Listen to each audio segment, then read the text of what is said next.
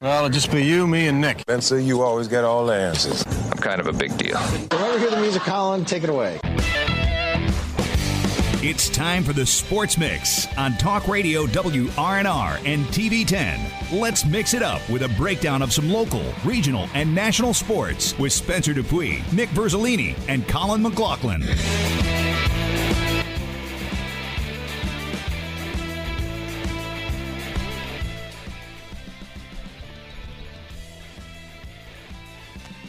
Good afternoon. It is Wednesday, March 29th on the Sports Mix. Nick Verzolini alongside me, Colin McLaughlin. As we got a good show for you today. We're going to talk about the Shepherd Pro Day from yesterday. A lot of good stuff from the 5 Shepherd athletes participating in the Pro Day. We talked about some high school baseball and softball from yesterday. Good game last night we had between Hedgesville and Martinsburg. And then we'll get into some more national sports. Basketball Hall of Fame class announced. The MLB season starts tomorrow, so we're kind of taking a look at that. And the NFL owners meetings going on, along with some regional stuff as well. So good show here today. How are you doing today, Colin? Doing all right. It's going to be a full day of local sports here for the most part, as you just mentioned. The Pro Day yesterday, a lot of fun, a lot of people on hand, a lot of media members. I know all but the Dallas Cowboys were there in attendance to watch with some scouts there from each team, so let's get into it.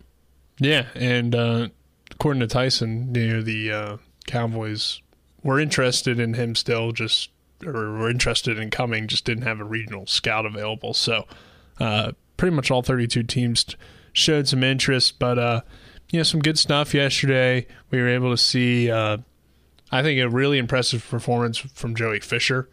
Put up 30 or 40 reps on the bench press, wasn't it, on the 225? So yeah, it was either 40 or 38, but still it would have been if he was invited to the combine, which he unfortunately was not and should have, in my opinion, the most out of anybody there. So yeah, definitely he ran an impressive 4.9 40-yard dash. So very impressive day for him. Tyson looked like Tyson. He didn't do any of the individual drills, but he did do his throws. I thought Brian Walker really stood out, even though his chances of making it are kind of slim, I think, as a tight end coming from Division II. He caught or made a lot of nice catches. Really showed his ability to route run and do some good things. So I think Brian's going to get some sort of shot to play professionally. May not be at the NFL level, but I think he'll get some sort of shot to play. Ronnie Brown, ran a 4.38 40, which is solid. Not quite the number he wanted, but still a really good number. And we'll see if he gets any opportunities as a special teams guy. And, Solomon Alexander, I thought, had some decent showings in the drills, but we know it's kind of a stretch for Solomon, realistically, to make it. But, you got to appreciate him going out there and giving it his all and trying to live out his dream, and we'll see. You never know what can happen. So I thought all these guys had good showings for what they're trying to do at the next level. Yeah, it was a lot of fun to get to see them and just the different workouts that they had for him, trying to get different angles, because we were there obviously covering it, and we had some interviews that are already posted on YouTube. We'll show them here shortly as well on today's show, and then we'll also be posting on YouTube a little bit later more of the highlights from the Pro Day, as you already saw about almost a minute there of some of the things that they were doing.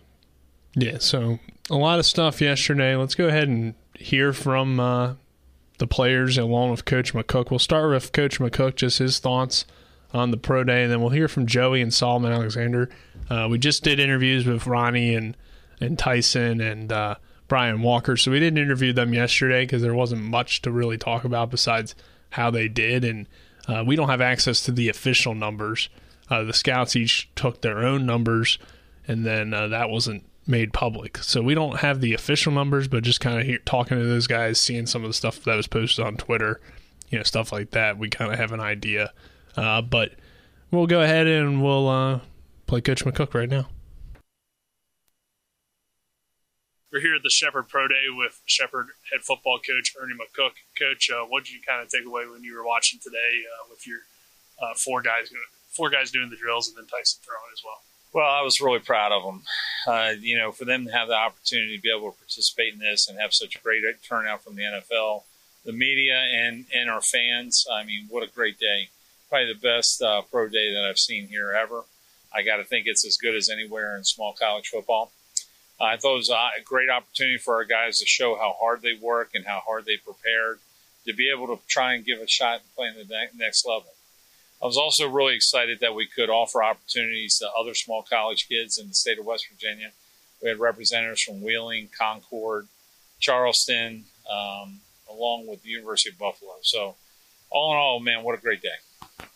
You mentioned how this is obviously probably the biggest pro day. A lot of that has to do with Tyson, but also the fact that your program has had a lot of success. So what do you think, I guess, this does for the program and shows about the Shepherd program moving forward?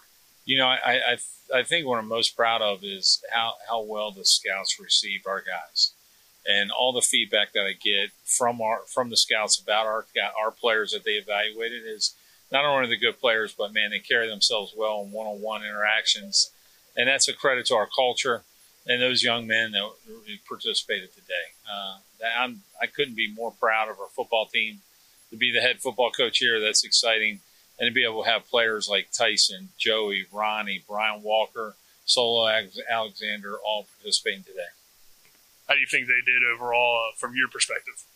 Well, I'm their biggest. I'm a big fan of all of them.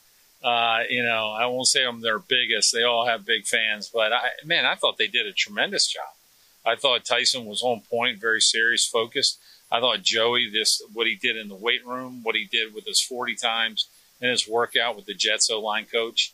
I thought Ronnie moved well, caught the ball well, and I thought Brian Walker showed why he had so many catches and why he had such a successful year. Man, I think every ball that he caught, he just ate it up, tucked it away, and punctured the defense. So I think they all showed out very well, and I think good things are going to happen for them. All right, Coach, thank you for your time. Sure thing. Thank you, guys. We're here at the Shepherd Pro Day with former Shepherd Rams defensive lineman Musselman Alexander. Musselman, how do you think you did today at the Pro Day, and what do you kind of hope to show the scouts that were here? I feel like I did good. My thing was to show the scouts coming from a D2 school, a lower level D lineman can still get it just like big dogs, no matter how big, size or strength don't matter. It's what I can do on the field and put out there. This was your only season at Shepherd, was this past season as a grad student. What did you kind of take away from your final year of college football and getting to play here at Shepherd? My number one goal coming here was to win the championship, and we did that. Winning the regional championship, I got me a ring. And I just want to excel and be great at the game that I fell in love with. Transferring from a different school, it was different at first, but they welcomed me with open arms. And I love the Shepherd Rams. You talked about being a little bit undersized compared to the traditional defensive lineman. How do you think that, though, gives you somewhat of an advantage? Because typically, they talk about pad level and stuff like that. And in some ways, that can really help you out. Yep. Based on my height, I'm shorter already. So really not no rise up, but, just being agile and quick on my feet helps me out a lot because a smaller guy, I'm faster. Overall, what's your pre-draft process been like? It's been hard. Just been grinding. I trained in New Jersey, Berlin, New Jersey, and I live in Pennsylvania. So I traveled, and, it's all about the grind and what I put in and the time I put in these last 3 months to get here. It was a great opportunity. I feel like I put everything out there on the field. All right, Solomon, thank you, and good luck the rest of the way. Yeah, thank you. We're at the Shepherd Pro Day with former Shepherd offensive lineman Joey Fisher. Joey, how do you feel you did today at the Pro Day? Came out here and showed out. I did get the invite to the combine, so I had a little chip on my shoulder. Had the blueprint, watching them guys do their numbers, do their time, stuff like that. Came here with a game plan and executed it. I feel like I did really good. Talked to a lot of scouts, got some dinners and lunches set up, so I'm really happy with today's performance. You mentioned having those set up. What's kind of next for you after the Pro Day as you prepare for the draft?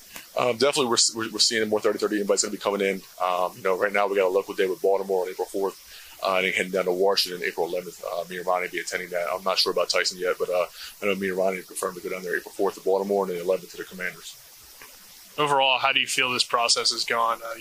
you did well at the NFLPA Bowl. You got invited to the Senior Bowl. Unfortunately, you were injured there, but still got to meet with some teams. So. It was a great experience, coming out there and be able to play against guys, at the FBS level. Going to the PA game, be able to dominate, hold my own, and get the invite up was a big deal. I felt great. Obviously, had that setback with the hand, but came out today and hit 40 on the bench press, kind of put that behind me, hit the bag a little bit. Scouts know, hey, I'm healed up and ready to go. Like I said, it was a great experience. I'm glad I got to do it and, get down to Ronnie on the PA game. And then, have the experience with Tyson at the Senior Bowl, staying in the same hotel room, being able to talk it up and stuff like that was a fun experience. Last one here. Shepherd, as a program, this is the biggest pro day. Most teams, most people just in attendance. What's that been like to be a part of Shepherd over the last few seasons and see the growth of the program? Yeah, it's definitely great, starting all the way from the community. They've always had our backs, always here, whether it's up or down. Definitely my great choice to come here. I recommend everybody coming here. The coaching staff is great. The teachers are great. The community is great. The school is great. Hopefully with us being able to come out here and perform and hear all my guys' names called in April, we'll put Shepherd even more on the map and hopefully bring some nice recruits in and be able to show, have a good season for Shepherd this upcoming season. All right, Joey, thank you, and we wish you the best of luck. Yes, sir. Thank you for having me on. As we heard from Joey Fisher, Ernie McCook, and Solomon Alexander here on the Sports Mix. My biggest takeaway from yesterday, Colin, is that Joey Fisher and Tyson Bagent are going to get drafted. And yes. I also think there might be a slight chance that Joey Fisher goes a lot earlier than I originally had thought. And Tyson could as well. But I just think with him being a versatile offensive lineman and his position gives him a little bit of an edge in some of the, for the draft. Because offensive linemen, tend to go higher, especially being a D2 guy. And, for Tyson, it's tough as a quarterback. I'm not saying Tyson looked bad or anything. I thought he looked great yesterday. But I just think that Joey has a little bit more versatility with his position, and that could help him a lot. And I think that solidifies him as an NFL draft pick in my eyes. So I think both those guys are getting picked, and I think we're going to see opportunities for Ronnie Brown and maybe even Brian Walker as well at the next level. I think they all have a chance, and we already know, at least for Joey, that he's going to be playing professional football no matter what, as he was already drafted to the Houston Gamblers in the USFL, but it just depends on if he gets drafted in the NFL. And I know just seeing some social media yesterday, especially with his bench press that we already talked about now going viral and even being tweeted out by the NFL Twitter page, and people were saying that he could be a 4 to 6 round area pick, which we probably didn't really expect at first, and we weren't truly sure, but it's definitely a good thing for Joey and Tyson. He's Tyson. I mean, we could see him as early as a 4th round, maybe if teams even the want third. to even take a risk in the 3rd, but we'll have to wait and see. Yeah, I'm excited about it. I think that these guys have worked really hard. They're all really good guys, and you're rooting for them. And, the Ravens and the Commanders are both looking at Joey and Ronnie individually that we know of. And those two guys having the same agent, I think, helps them a lot, too, because they've got to be linked together and potentially end up in the league. So, rooting for these guys a lot. But that does it for this first segment, I think. I think so, too, as this segment was brought to you by Hagerstown Ford, revolutionizing the car buying experience. Buy your next vehicle online. They'll deliver it to you. If you don't like it, they'll take it back. Go to HagerstownFord.com for more. Apologize, there's the Facebook feed that I had up was still playing in the background, but we'll be back for more of the Sports Mix after this on Talk Radio WRNR and TV10.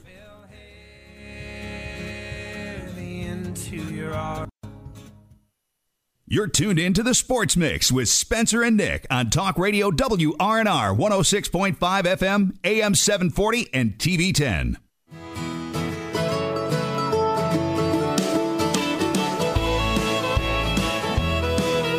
We welcome you back to this Wednesday edition of the Sports Mix. Nick Verzolini, Colin McLaughlin, happy to have you with us here on the show today. Spencer out the next 2 days.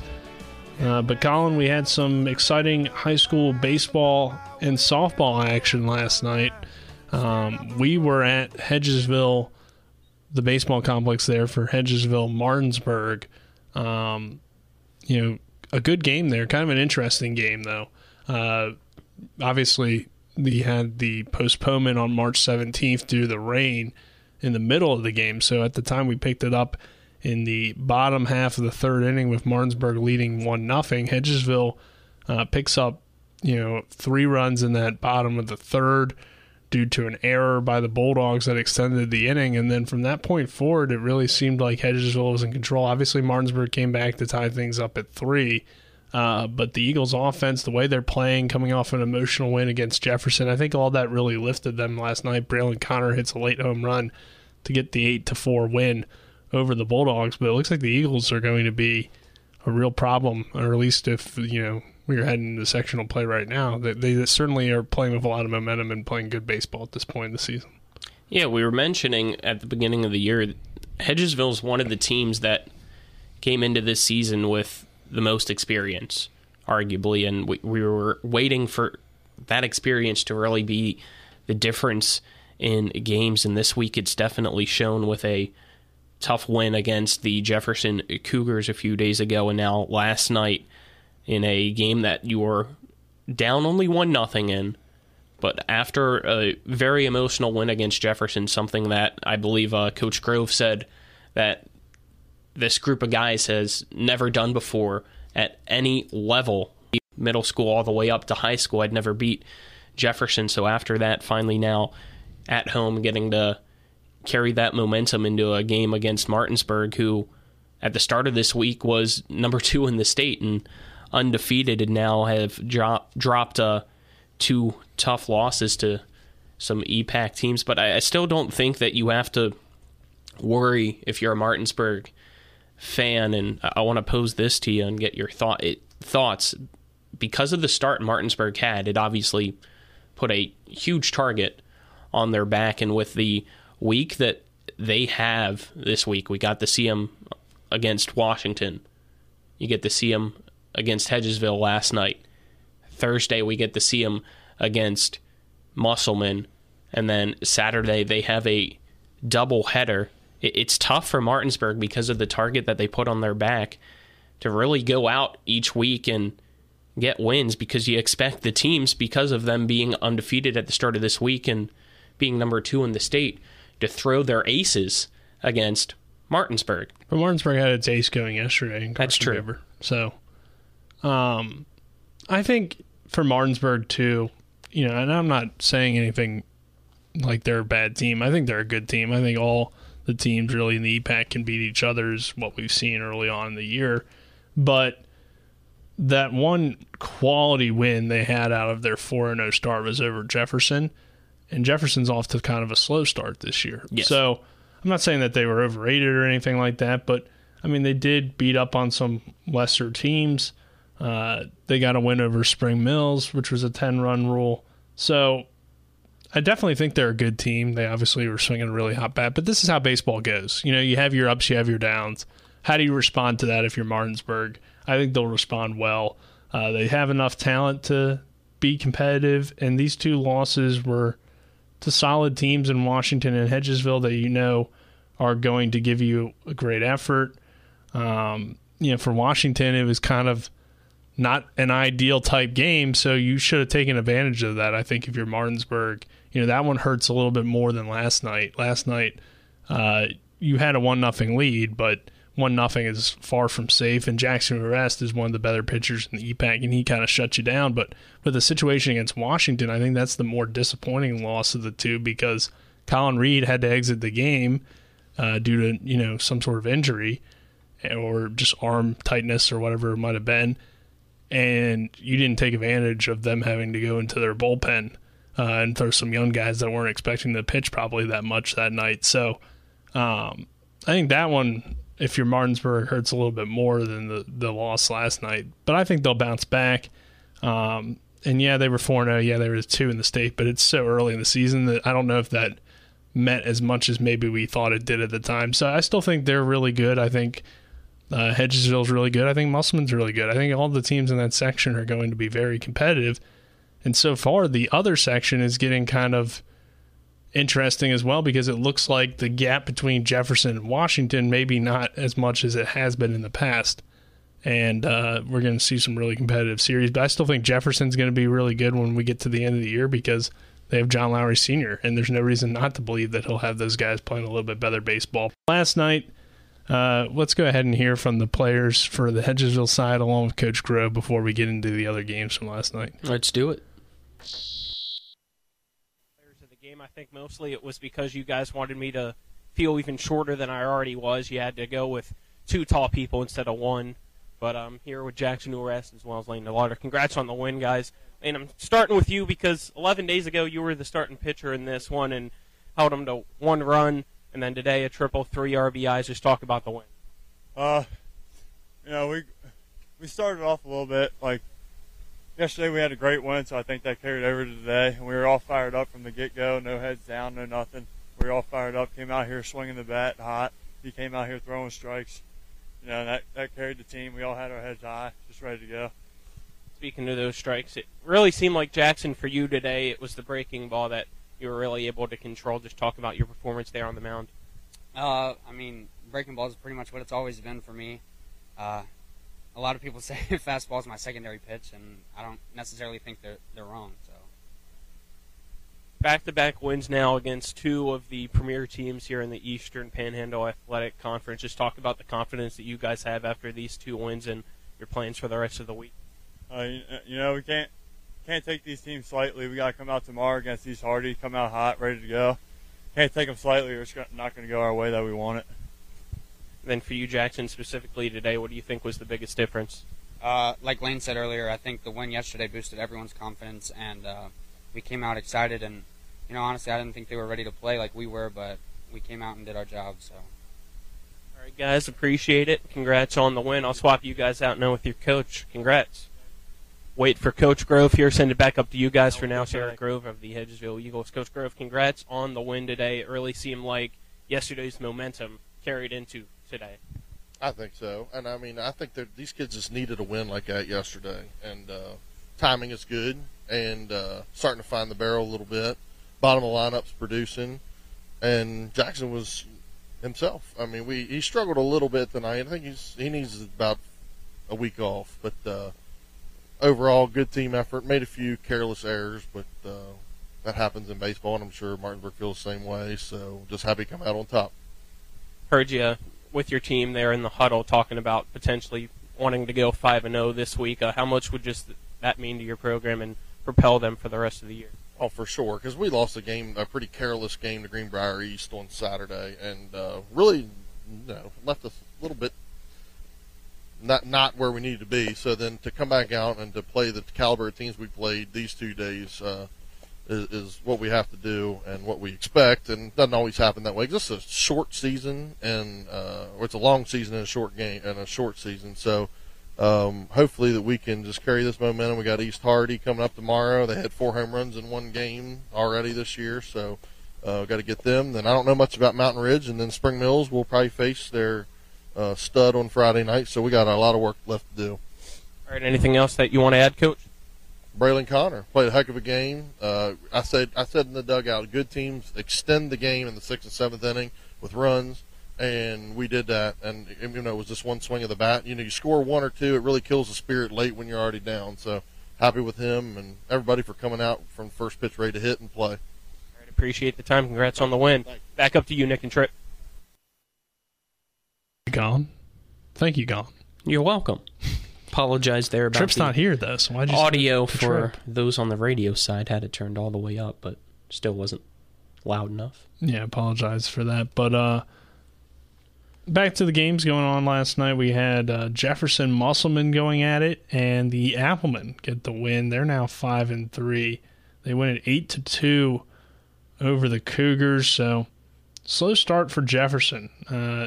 And in this game, I think it came down to their early pitching and then Musselman kind of doing what Coach Grove talked about late when you're already down. The Applemen had a run in the 6th and 2 runs in the 7th. But looking back on this one, just an excellent performance from Hartman on the mound. 7 innings, 3 hits, 2 runs scored, but none of those were earned. 7 strikeouts, 3 walks. Really good performance from him, Colin. Dylan Stevens hits a double, 12 hits for the team. This Musselman team playing the way we expected them to. You hold Jefferson to just 3 for 25 at the plate. That's just not going to get it done. Hefner struggled a little bit early, settled in midway through. But you only struck out 3 times as a team at the plate if you're Musselman. So I think the Applemen are playing like the team we expected them to be, and this team's really good. And that's clear at this point now that they've kind of got their arms loose and are ready to go out there on the mound.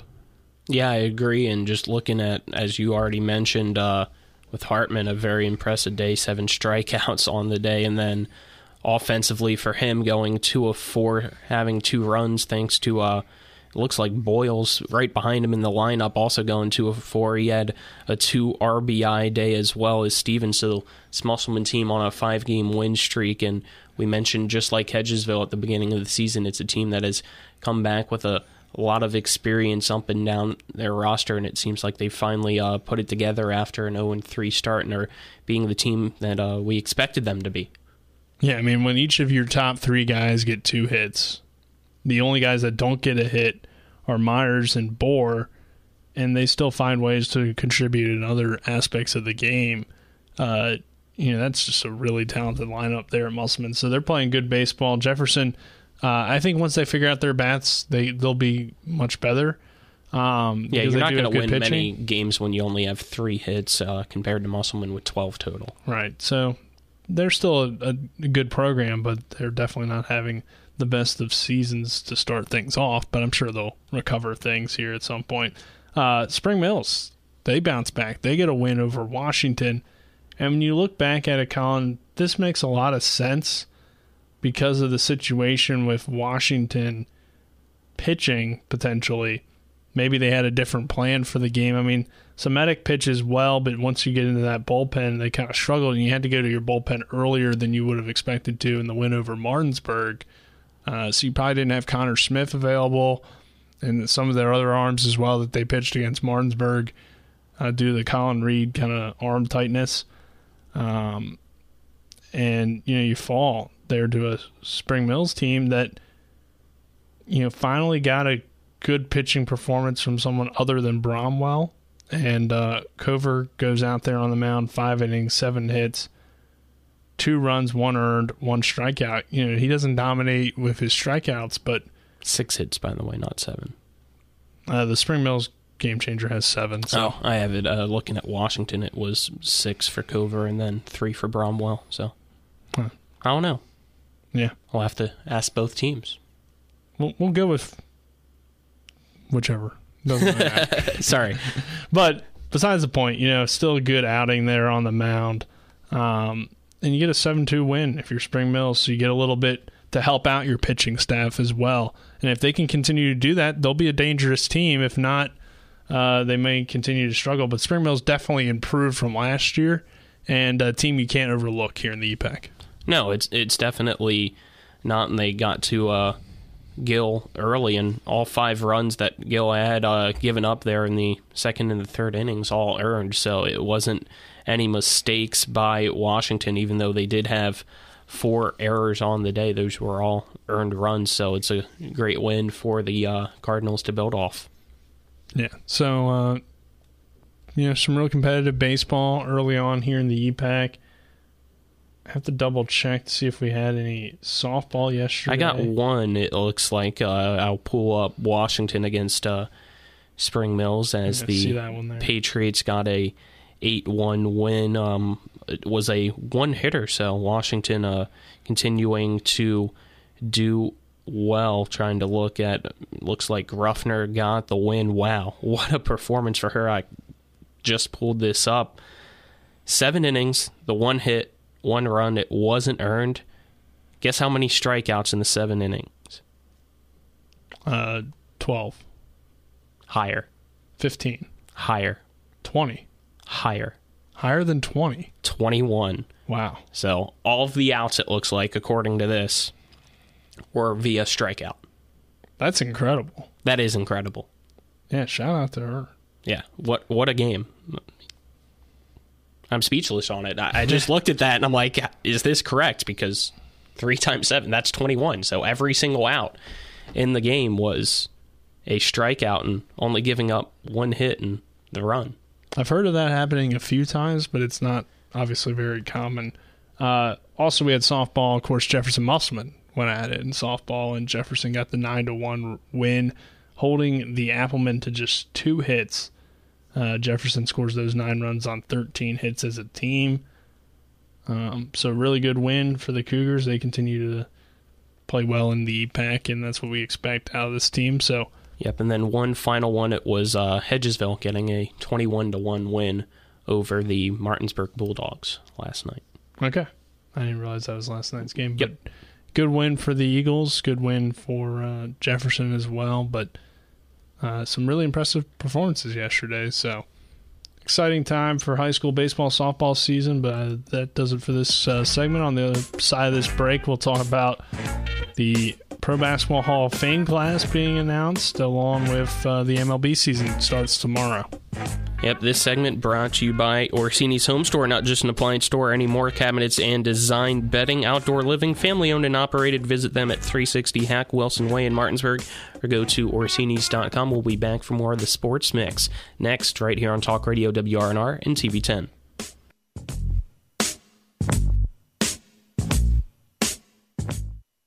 You're tuned in to the Sports Mix with Spencer and Nick on Talk Radio WRNR 106.5 FM, AM 740, and TV 10.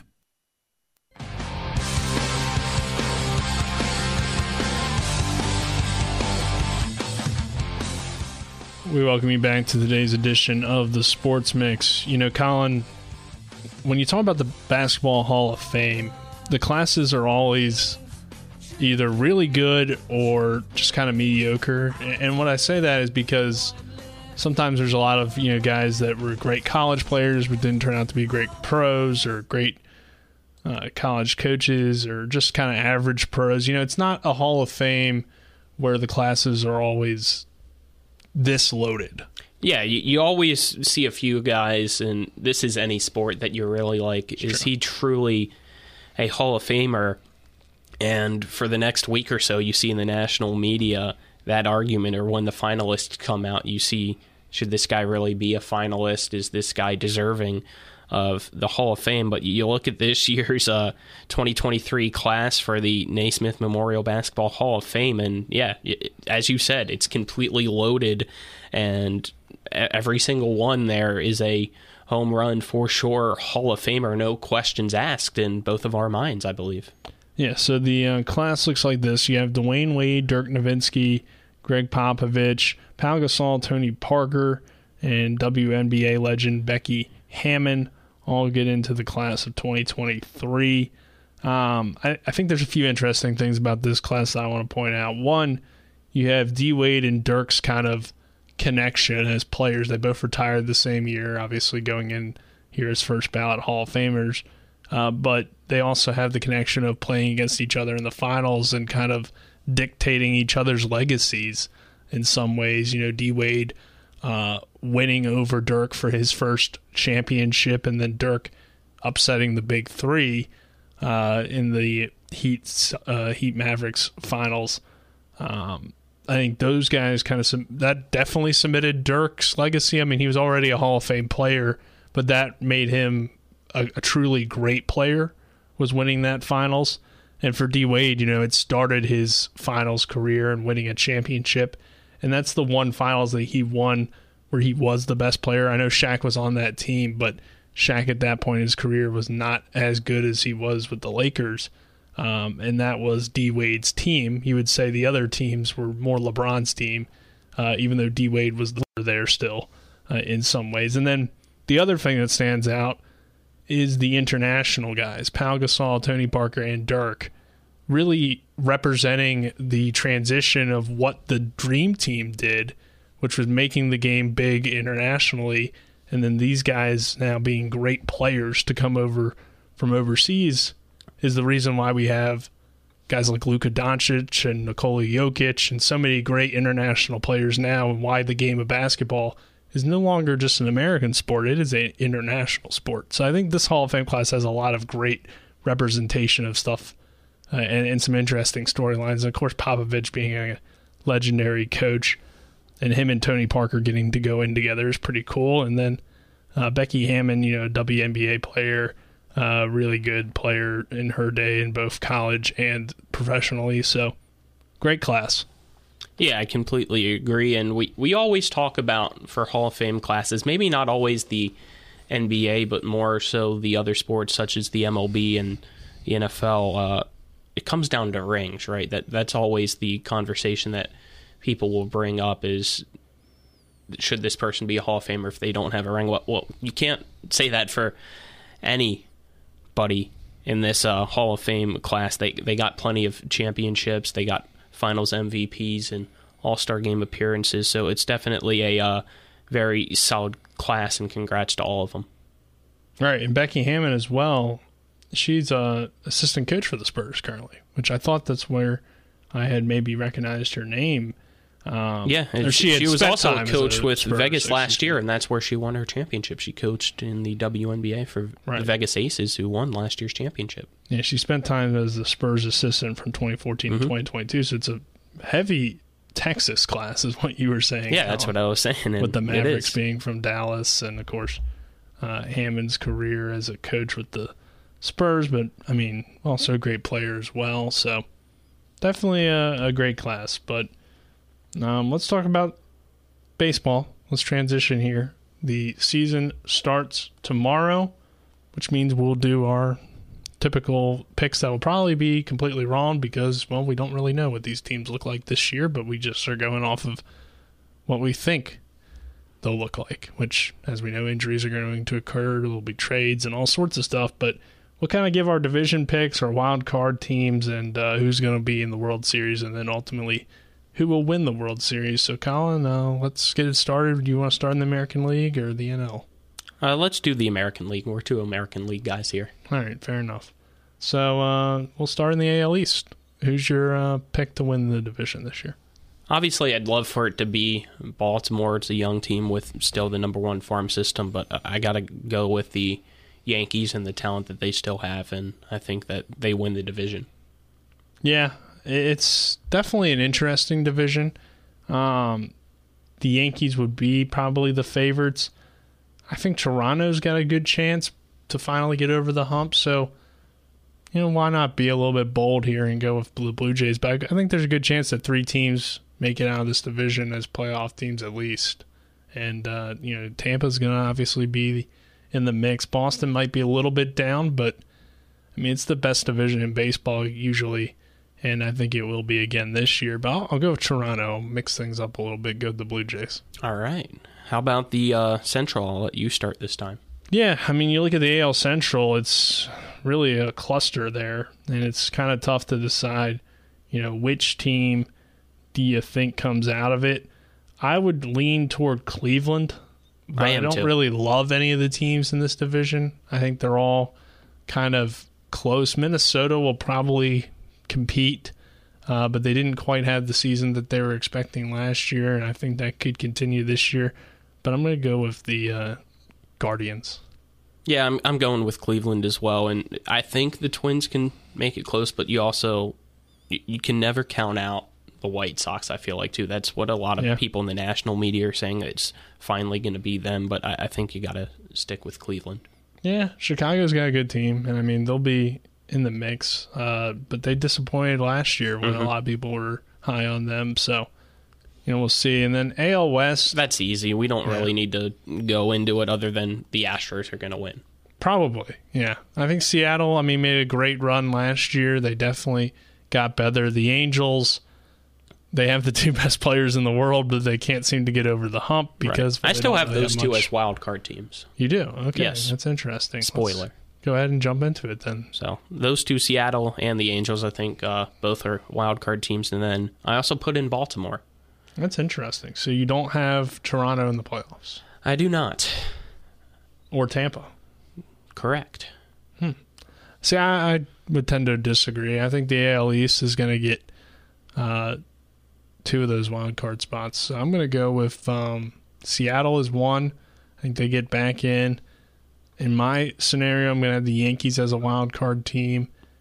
And then, it's tough. You debate between the Orioles or the Red Sox, I guess, in what I just said. So I'll give the Orioles the last spot with not a ton of confidence because I don't love the Orioles pitching, but I think if they're able to bring up some prospects kind of mid-season again and continue to build on what they did, maybe that's enough momentum to get him over. But yeah, that and you don't know when Means will return and how good he's going. How good is John Means going to be?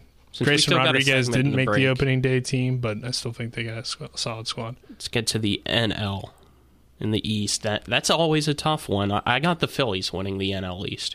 I'm going to go with the Mets, but it's definitely, really tough division there, NL East. Braves are obviously a team you got to consider. Washington and Miami are probably going to be bad again this year, but those other three teams are all pretty close. I'm going to go with the Mets, though. All right, the Central, I got the Cardinals.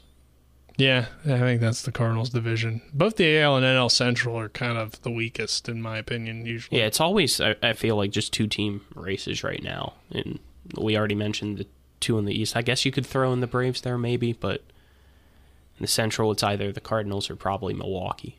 Right. And then the West, do the Padres finally do it? I have the Dodgers, but what are your thoughts? Yeah, you got to go with the Dodgers. I think San Diego's got a great team, but it seems like the Dodgers are always the team in the NL West, and they're going to be the team that's willing to make those moves at the deadline to get better. I mean, we know San Diego will do that too, apparently, but I think if the Dodgers need something, they'll go out and get in. They'll give up as much as they can to make that team great. But, I mean, with a full season of Juan Soto, that could be something that helps the Padres, but I think the Dodgers win the West. So who are your three wild cards? Let's go quickly since we're getting short on time and still have a segment to do. San Diego, Philadelphia, and then I got to figure out my last one. I guess I'll go with the Giants. I got the Padres, the Mets, and the Braves. Okay. And then World Series. I'm going to go... I'm going to go San Diego gets it... Or no, I'm going to go with the Mets winning over the American League. It's Astros. Okay. I got the Phillies and the Yankees, and I think the Phillies get it done this year. Okay. I like what they've done in the offseason. Could be. Bryce Harper's going to have to come back from injury and give him a big lift. That's going to be tough. So we'll have to wait and see. But should be an interesting MLB season. Yes, it should. This segment brought to you by Parsons Ford in Martinsburg. They became number one by making you number one first. Go to ParsonsFord.com for more. We'll be back for our final segment of the Sports Mix after this, so don't go anywhere. You're tuned in to Talk Radio WRNR and TV 10. 3.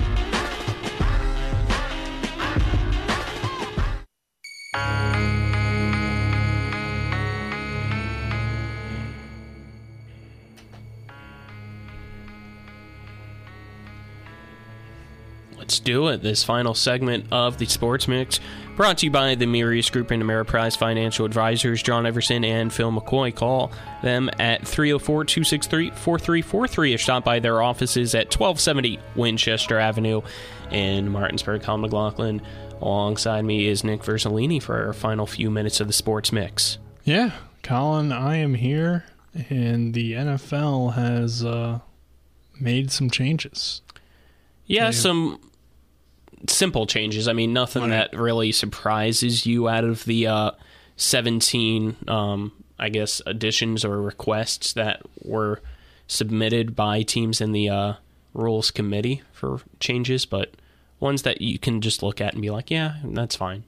Yeah, they're going to add the jersey number 0 to teams now, so players can now wear that number. And then the other thing is that they'll have some changes in the Thursday night football schedule. Teams can now play 2 short week games in a season. And the other thing is it doesn't count if you have like that Thursday Thanksgiving game and then they give you the Thursday game the next week. That doesn't count as a short week. So you could ultimately see your team play 3 Thursday night games, which I don't think any of us really want to see that because I don't really like Thursday night football. I don't even watch it that much. But same, it is I do a if my prime team's time on. opportunity. But yeah, I wanted to see some of the more fun rules potentially, and maybe if the XFL lets it shine and actually sticks around, we're going to see more of those rules. One of them being instead of the onside kick, you see a team for the NFL. It was a 4th and 20 from their own 20. If they convert it, they get the ball. But some just changes like that to make the game more for the fans, I guess, is my thought process. Yeah, I don't know if I'm a huge fan of that or not. I don't think I would be. But I guess the onside kick is so unlikely to happen that maybe they could do something about that. But also, if you get into a situation when you need an onside kick, I don't know if you deserve to win the game or not. I mean, it's kind of a 50-50 there. I feel like a 4th and 20 is way easier than an onside kick. So already you need some over sort of our good time, balance. unfortunately. This is WRNR Martinsburg.